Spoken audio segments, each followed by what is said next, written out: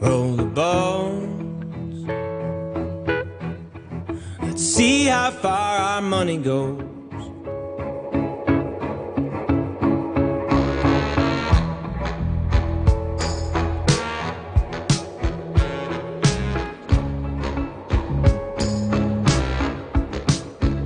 Spin me round. 'Cause who knows when our good luck runs out.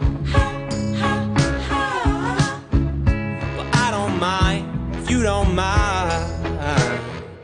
We come alive just past the edge of the midnight. I wanna drink until we both forget the downside of an early day. You're still worried I might show my tail, but I never will, never will.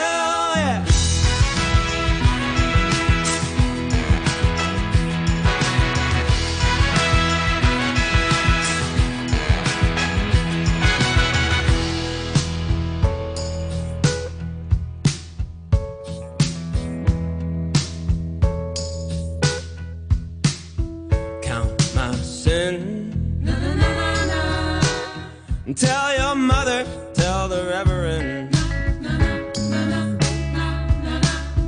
I'll sin again and again and again. Darling, I'll show you where the river ends. Darling, I'll show you. I wanna swim until we both begin to feel the weightlessness sink in. They're the Ballroom Thieves on Radio 3 and Roll the Bones. Good morning, it's 12 minutes past 10. Join me on Facebook Live if you can, if you'd like to, because that is where right now we're going to say hi to Steve Vines for the last one or two before Christmas. Hello, Steve, how's it going? Good morning. Going, yeah, it definitely is. It went. Can I say that? Ho, ho, ho. I've been bigging you up morning, saying Steve's going to be full of joy and felicitations and stuff. Well, of course you're not. That's so my speciality. What's going on, Steve? What's going on? Vaccines is probably a good place to start.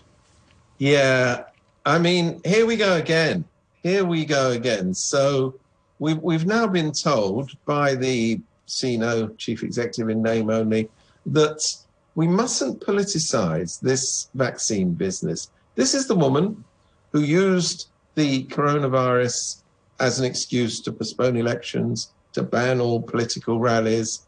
And remember, because people seem to have forgotten this, that she also used it as an excuse to do one of these completely idiotic displays of patriotic flag waving at the early stages of the crisis by bringing in all these mainland specialists to do, oh, that's right, we were never told actually why they were here or what they were doing, but there were lots of flags waving all over the place and lots of speeches by the CNO about how we appreciate the help from the mainland and we couldn't get on without it. And, you know, nothing's been better since sliced bread. But, you know, yet... The point is, Steve, people do get on without it. I think we're used to a lot of things that we're told and we read, etc. But, you know, life does go on and people aren't stupid. Well, life goes on, but all I'm saying is that you can't, on the one hand, go around shouting about don't politicise it, Sure. and then do your very best to do the opposite. Where does politicising draw the line with having an opinion of our own? That does make me curious. Well, indeed, where is that line? I don't know. But the fact of the matter is that we're now getting to, and this is not just in Hong Kong, but this is universally, we're now getting to a stage where there's a very good and imminent possibility of a working vaccine. Now, in the rest of the world, where people are allowed to freely express their opinions, we know that the vaccines that have been applied in Britain, in the United States, for example, these have gone through the third phase of their tests. Signed off, right? Ready to go. They're signed off. And more importantly, there is publicly available data to demonstrate that these vaccines don't have significant side effects and are effective in combating the virus. Okay. Now, the CNO says that Hong Kong, on the contrary, mustn't have any of these proven vaccines. We must wait for the Sinovac, that's the name of the company, the Sinovac vaccine, which, oh, that's right, hasn't gone through the third phase of its testing process. And it's now being said that they may or may not release some results on 23rd of December. Well, we're speaking on the 17th of December. We don't know what that will contain. But the fact is, this is, at the moment, as far as the so-called scientific evidence is concerned, this is an unproven vaccine. It's a vaccine that shows potential, thank goodness, but it's an unproven vaccine. Then you come to the second source of vaccines that were ordered by the administration, and you think, well, that's good. They've got a backup. Why was it, if there is no problem with vaccines coming from the mainland, that the government glibly announced that its second big purchase of vaccines was from a German company? It isn't. It's from a Sino-German joint venture. This has now been admitted by the administration.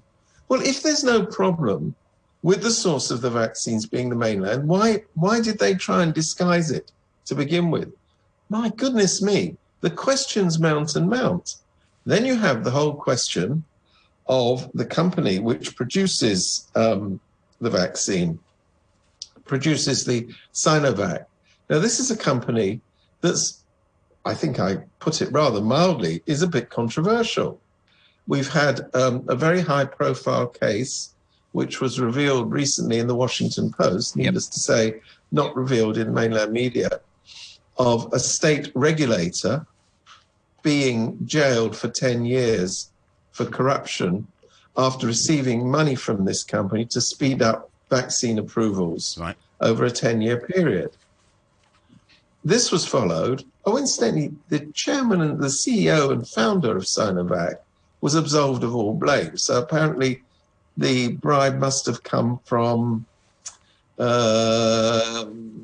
Mars or Guatemala or something.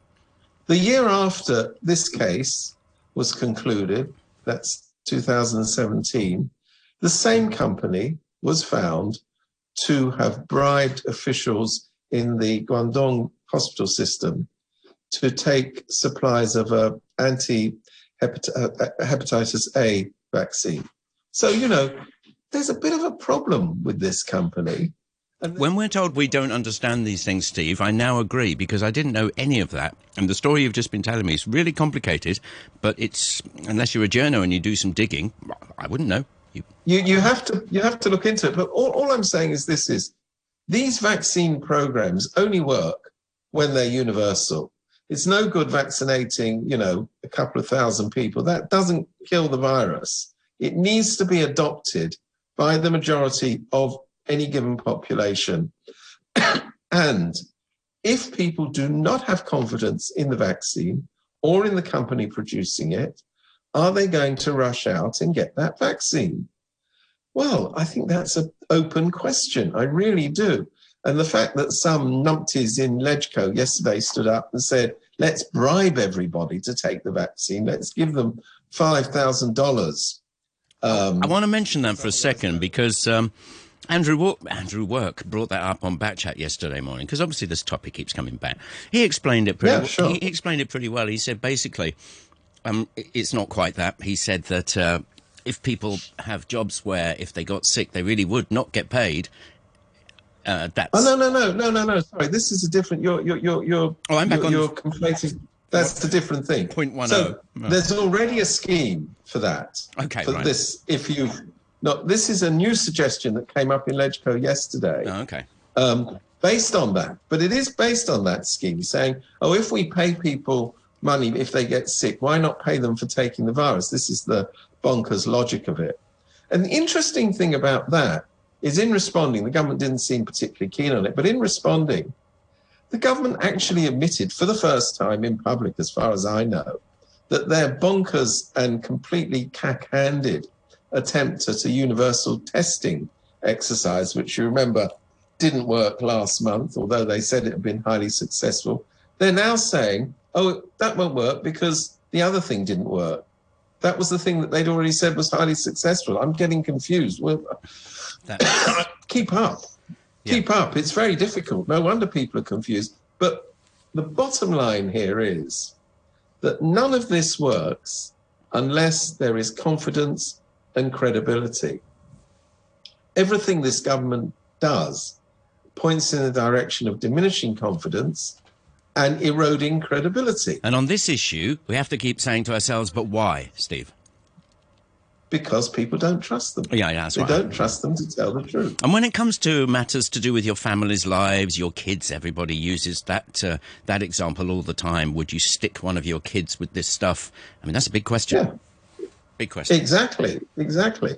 And if you know, for example, that the vaccine that's proposed for Hong Kong has been banned by the Brazilian government, which incidentally is a big ally of the PRC, you say, oh, it's not good enough for Brazilians, but it is good enough for us. I don't know. I think, can I just say, as far as I know, because I know nothing to the contrary, this vaccine may well be effective, the Sinovac. I just don't know that. That's the point, yeah.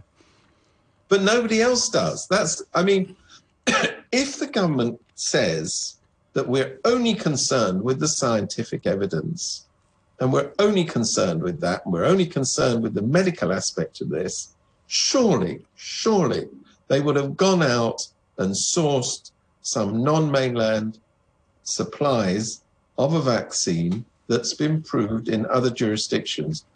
If that was so, why hasn't that been done? We don't know what the parameters were for this. We don't know what the orders were, to be honest, do we?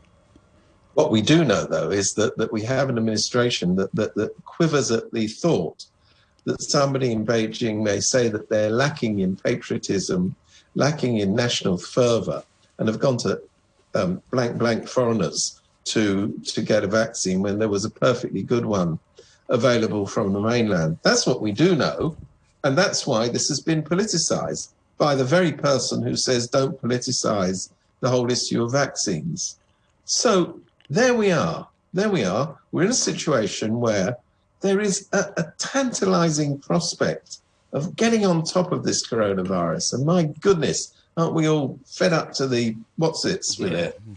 And it looks as though Sino and the Muppets have every possibility of messing it up. I find that intensely depressing. Things take on a different level when it comes to health, when it comes to this kind of health, doesn't it? It's all very well, we've used the word politicising a lot here, etc. But, when it comes to sometimes life and death situations, then I think people's true leanings come out.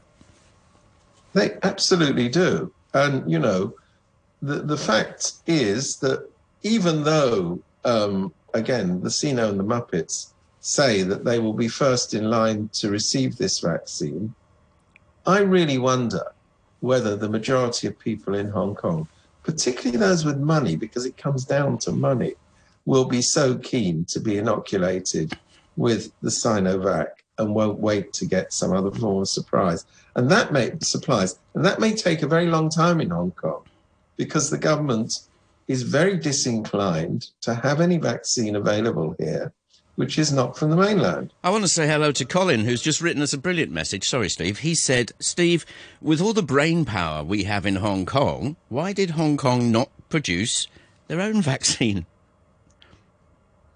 We don't have a big pharma industry here, I think is the answer to that. I'm brains, don't we? I'm a tremendous admirer of Hong Kong brain power, but we don't have a kind of scaled up pharma industry which is anything like the size of Pfizer or AstraZeneca.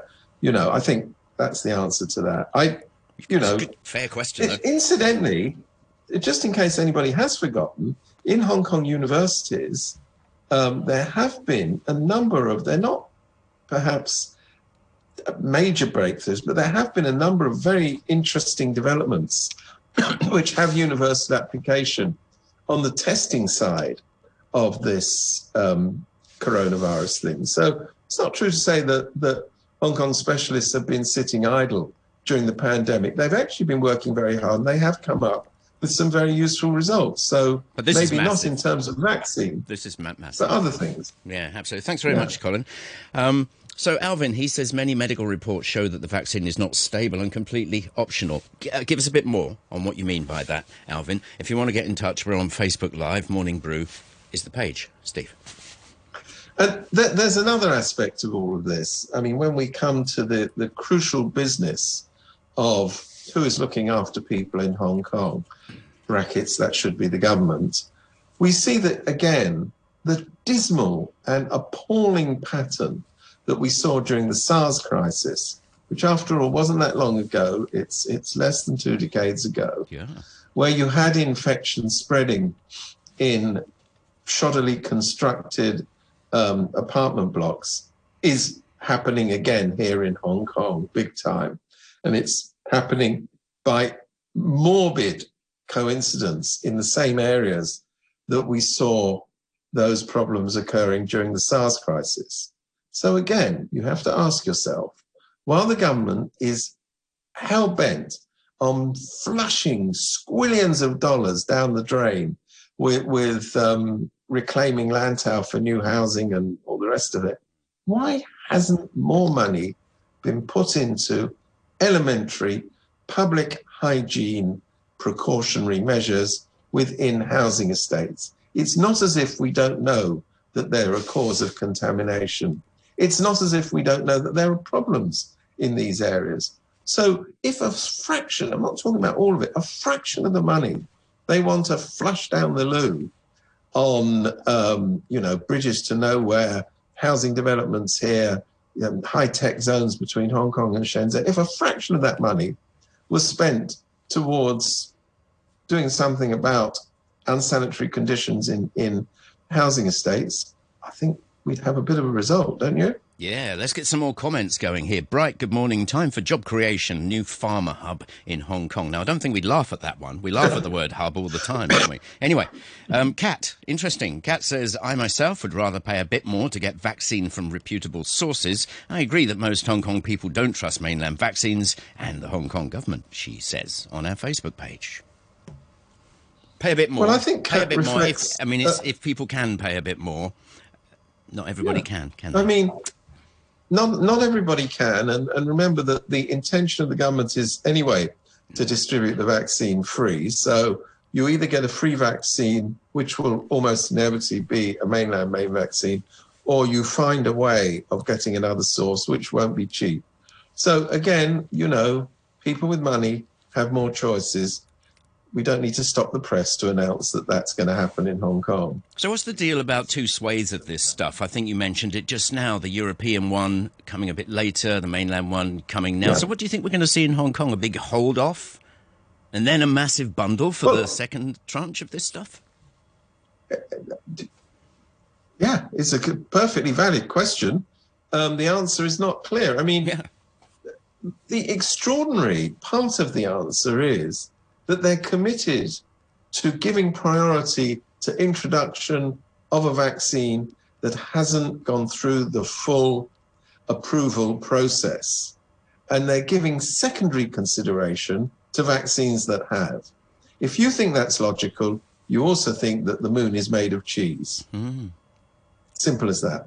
All right, then. Well, look, we've got more minutes to come after the news, about a minute away from the news at 10:30. What else is on your list? And do suggest some stuff if you want to. I still do have email when I get to it, so I'll have a look in a minute. What else is on your list?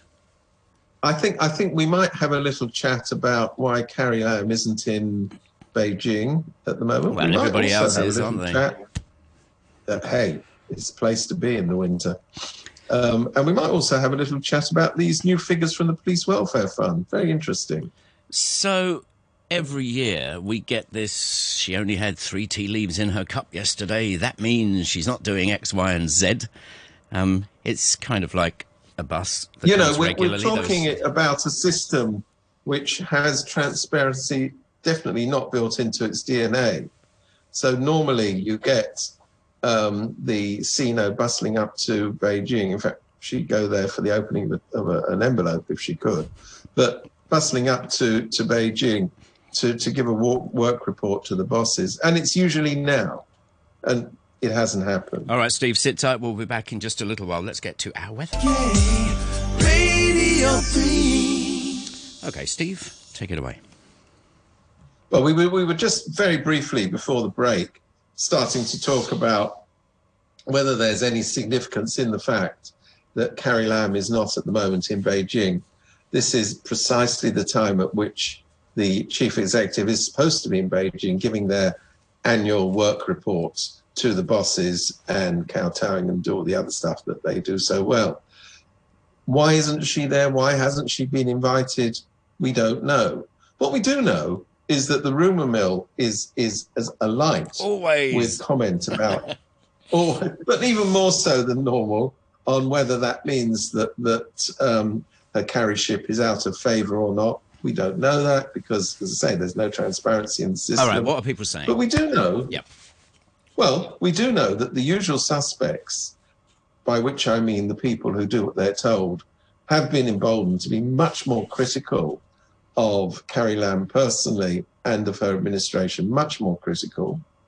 Now, these are people who don't step out their front doors without checking with the liaison office as to whether stepping out of the front door is the sort of thing they should be doing. So one can only assume that they've even been given the go-ahead to make these criticisms, or the liaison officer said, oh, you know, break a leg. If you've got something to say, why don't you say it? Those are, I think, the big range of possibilities. These guys are like fates in a Georgian play. You just wish, like, don't just be quiet. Be quiet. They give, you know, the... Well, I think, you know, the fact of the matter is that we've had a terrible year which followed on from another pretty bad year. Yeah. Not a single person in the administration has been called to account. Not anybody has admitted any fault for all the things that have happened in the last 18 months. And there is a very strong suggestion that, as they say in that fabulous Cantonese expression, someone's got to go and eat the dead cat. Okay. So who will that be? I mean, you know, I think the main reason that Carrie Lam is still deputy mayor or whatever it is, the job that she's supposed to be doing at the moment, who knows, is that they simply haven't made their mind, by they, of course, I mean the bosses in Beijing, haven't made their minds up about who they want to replace her. Yeah. And whether they can actually find anybody who's less... It's like a weird hokey-cokey, this thing. 1 week in, the next week out, according to various sources. I mean, I don't envy. I mean, you know, we may well come up to the end of her term of office and all the goons will be instructed to vote for her in the election committee. Remember, it's only 1,200 people, quite easy to get the result you want if that's what happens. Unfortunately, Carrie Lam famously only managed to get 777 votes last time round, but, you know, that was enough to see off her opponent, young Mr. Tang. So we'll see. Sorry, not young Mr. Tang, that was the election before. Let's go to a couple of more messages, if we may. Some very logical questions coming our way this morning. Colin's back. He said... he thinks you're Mystic Meg. It's brilliant. He said, Steve, early days, but what about once vaccinated and travelling? Exemptions lifted, possibly? I mean, he's not going to know, of course, Colin, but... ain't that a worry? I mean, if you're vaccinated, in theory, even if you go to a place where there's contamination, you'll be vaccinated. That's what it's supposed to do. Yes. What hasn't been proven, and all the tests in the world can't prove whether the vaccine is infallible in this case. Sure. Therefore, we don't know. And the scientists say this very often, to be fair. They're not obscuring this as a problem. We don't know whether a new strain of the vaccine in another location, wherever people travel to, and Hong Kong people are inveterate travellers. They're already talking about a new strain in the UK, aren't they? They are. But we don't know whether that is that will overcome the barrier of the vaccine. Yeah. So, yeah, I mean, we ain't out of the woods yet. I mean, I'd love to be out of the woods, but the idea that there's some magic wand, the vaccine will come along, everything's going to be zippity-doo-dah, I just don't see that as happening. Don't you get the impression that people in Hong Kong, because of their kicking back against the mainland vaccine, etc., they're fully aware of that we ain't out of the whatever you've been saying yet? People here are amazingly aware. First of all, and it can't be overstressed, Hong Kong was given a dire early warning with the SARS experience. And people here, we really know what it's like to be in the middle of an epidemic. Secondly, Hong Kong people are prone to travelling because internal tourism is really quite limited. Yeah. So, yes, I think people here are almost, I wouldn't say the most aware people in the world, but among the most aware people in the world. I think that is a fact. One more question on this topic, and it's Bright again on our Facebook page. Excellent question. He says, are other countries going to accept Hong Kong people with the China vaccine? Hey, I hadn't thought about that, but it's logic, isn't it? Dominoes. What is almost certainly going to happen is, in the same way as at the moment, you have to go from A to B, produce a little letter saying, I've been tested by Dr. So-and-so, and he says, I haven't got the virus. I wonder if rapidly coming on the heels of that, you will have to produce a document saying, I've been inoculated. I've been given the coronavirus vaccine. Stands to reason. Now, if that is the case, and the question that's just been asked goes to that, will other jurisdictions be confident that an inoculation with the Sinovac does the job? I don't know the answer to that. Right, Kat says, would Steve please comment... I forgot all about this, Kat. Would Steve please comment on the rising Bauhinia party? Say again, sorry? Would Steve... The rising... Bauhinia, the new... the Bauhinia party. The new loyal opposition party. Here you go. I think you will, Kat. The Bauhinia party is very interesting, and Kat is quite right to raise it. And it also is interesting in the context of what is the future of Carrie Lam. Are the boys in Beijing happy with the existing coalition of pro-China parties? Do they think it needs to be beefed up? Do they think, for example, the DAB ain't up to the job and therefore they need another force? Do they think, indeed, that they can produce a political cadre within a political party which will start taking over roles in government? It looks very much as though this Bauhinia party, which, it's not run by big league names, it's run by people who sort of are on the fringes of pro-China politics and have rather marginal business careers, although they're all described as being business people. But they seem to be very well financed, which is always a good sign if you're going to start a political party. They're getting very favourable coverage in the Quisling media, so you assume that doesn't come out of nowhere. I just think it's another factor in the shake-up that inevitably has followed the political protests and the handling of the coronavirus crisis. I think it's also a bit of a trial balloon. Yeah. Because the people, the controllers of Hong Kong sitting in Beijing, or those people who are sitting appropriately in Bauhinia Villa across the way in Shenzhen, they've got very bad intelligence about what's going on in Hong Kong. And they're forever starting trial balloons saying, well, maybe we'll do this, we'll give this a go. And then if it doesn't work, they'll disavow it. And they say, oh, I've never heard of the Bauhinia Party. Who are they? Oh, we never gave them the go-ahead to start.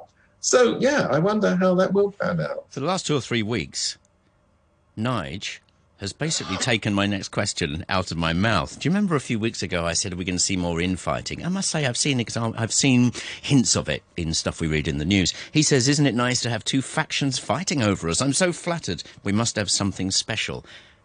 2 factions? Everybody thinks that the DAB is going to get on like a house on fire, but they're human beings and they're going to have scraps. So maybe this is the extra element that's been thrown in. Maybe it is. Maybe it is. I mean, and again, people who confidently say, oh, well, this is clearly an initiative started by Beijing, they're not necessarily right. I think this could well be some very ambitious local, in fact, 2 of the founders are from the mainland, but never mind, local people who think, hey, I'll tell you what, we got a chance here to get into the action, to know the answer. Interesting times indeed. Bright, we still don't know the virus came out of China because it was also found in Europe in early stages. I haven't got a clue, mate. Absolutely not a clue. Well, that is the new line that's developing within the Chinese media, that Wuhan, never heard of it. There's lots of virus going around in Europe. No. I mean, take your pick. All right, The fact of the matter is that there was a serious infection spreading from that market in Wuhan. And I don't think, unless you're a complete, let me think of a word I can say on radio, a complete, not very thinking person, you could deny that. Whether there were other sources, there were other viruses going around, I would think that's entirely possible. Indeed. One more for the road. Quick one for the road then. I'm thinking, I'm very interested in a malicious sort of way. Oh, yeah. Because the police are going around accusing all these people who're collecting money of money laundering. So if you've collected money for a pro-democracy cause, you're obviously a money launderer and you've got to be arrested. And by the way, we'll raid your house at 6:30 in the morning and take you out in chains, all that business.